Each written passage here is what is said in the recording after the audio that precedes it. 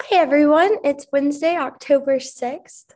I'm Cross Towers Bergen Sanderford, and I'm here today with our research analyst Martin Gaspar, trader Chad Steinglass, and data analyst Catherine Webb.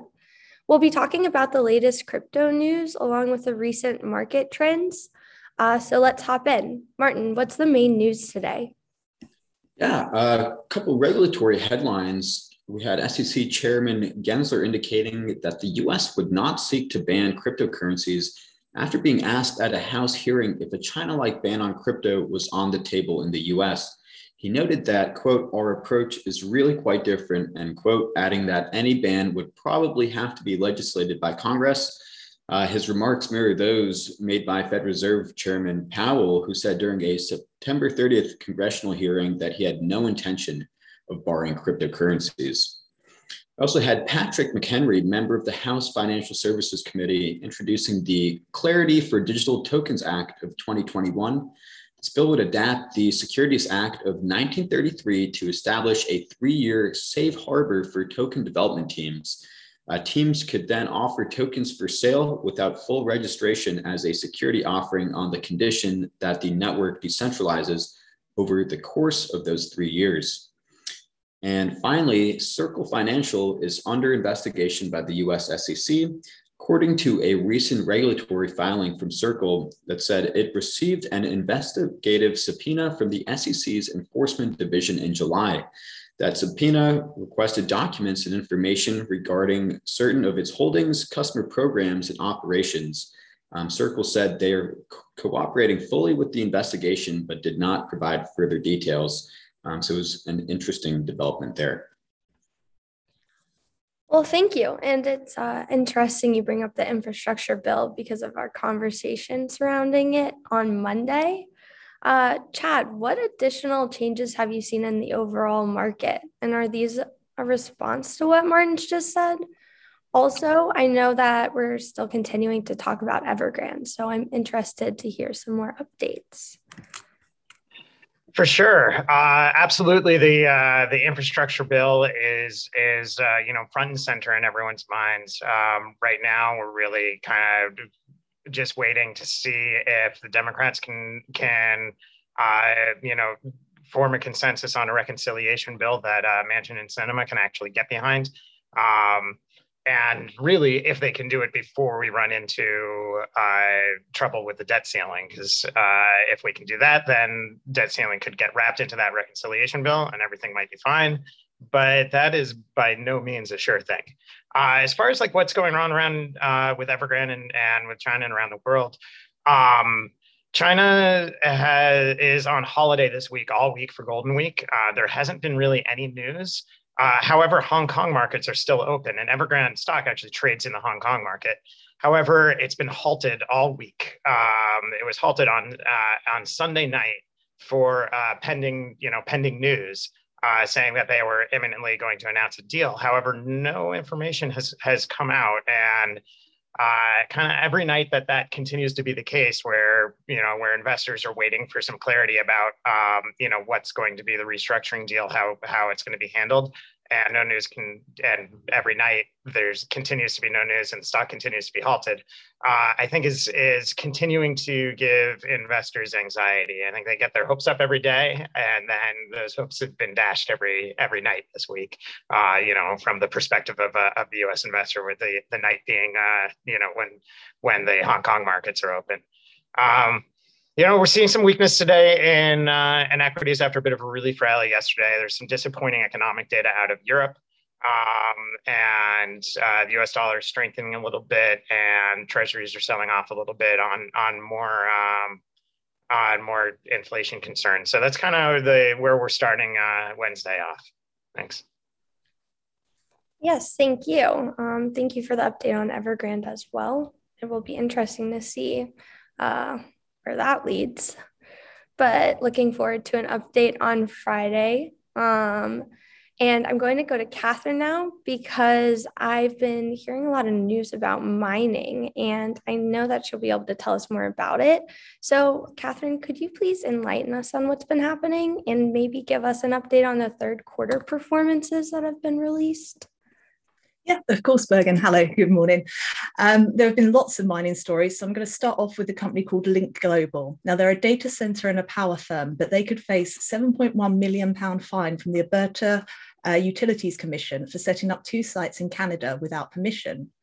The commission enforcement team has proposed that Link Global should pay nearly $2 million for alleged economic gains from generating electricity and more than $5 million in gains from mining Bitcoin. And moving on to those third quarter reports that you spoke about, we've got Marathon, who have increased its Bitcoin production by 91% quarter over quarter to 1,255 Bitcoins. Marathon now holds approximately 7,000 Bitcoins, and Marathon shares have also increased by 200% year to date. Greenwich Generation Holdings have increased their revenues, but expect to post a net loss in the range of 18 million, and that's due to a £30 million merger they undertook this year. They mined a total of 730 Bitcoins during the third quarter from their 15,000 miners in operation. And finally, Hive Blockchain posted a net income of nearly 19 million for the third quarter and reported holdings of 250,000 Ethereum and over 1,000 Bitcoins. Next up, I'm just going to mention some funding news quickly. Venture firm NFX announced a new £450 million fund aimed at expanding its investment in pre-seed and seed stage companies, including those in the crypto space. NFX said that the funds would be used to support a greater footprint in the crypto space. And then we have Sky Maverick, who is the creator of Axie Infinity, announcing a £150 million Series B fundraising round led by Andreessen Horowitz. And the raise will be used to expand the team, to scale infrastructure, and to build their own distribution platform for supporting gaming developers to create blockchain-enabled games. And finally, I'm just going to end on the announcement that US Bank has officially announced that its crypto custodial service is now live and available to their global fund service clients. So these services are intended for institutional investment managers with private funds either in the US or Cayman Islands who require safekeeping solutions for their Bitcoin.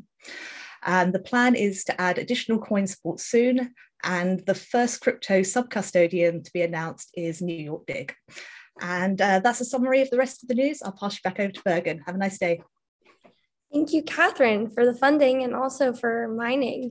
Following the recent crackdowns in China, it's really nice to stay informed about mining updates. I'm going to go back to Chad now because the crypto market has remained relatively strong since last week, and I'm interested in hearing an update. Thanks, Bergen. Yeah, a lot of people are talking about crypto decoupling from equities, and we were speaking about that early last week and continued early this week.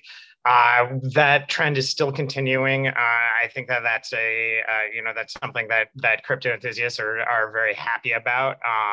In order for crypto to continue in the bull market, I think it needed and have really any kind of outsized returns. It really needed to be able to decouple from equities.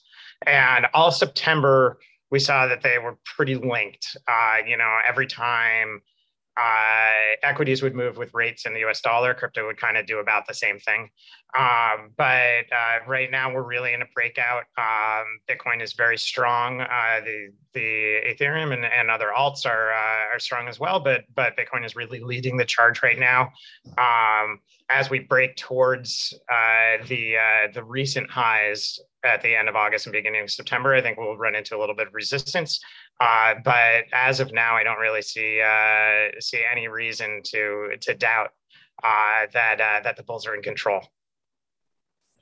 Well, that's certainly good to hear. And there's definitely a big change from last month to this one. So excited to keep tabs on that.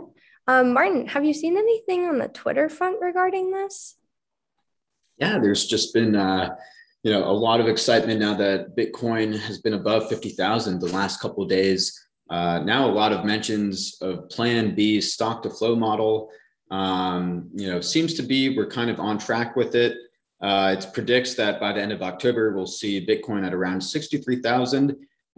So kind of all eyes are on it. And as we're inching towards that level, and this model predicts Bitcoin to hit over 100,000 by the end of the year. So it's definitely one to keep an eye on.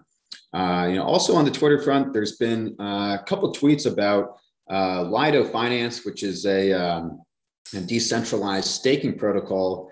They tweeted that they found someone submitted a critical vulnerability to them, although the potential impact was low, with around 100 ETH to be at risk.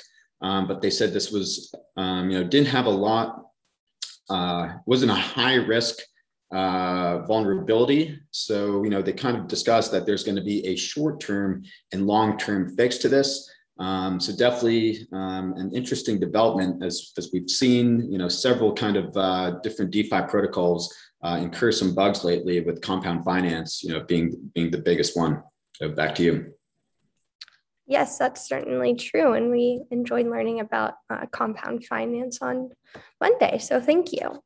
I'm going to turn it back to Crosstower for a second, because we have a Bermuda Tech panel coming up on the 14th that our Chief Compliance Officer, Vanessa Williams, is actually moderating. So please register if you're interested in joining the conversation.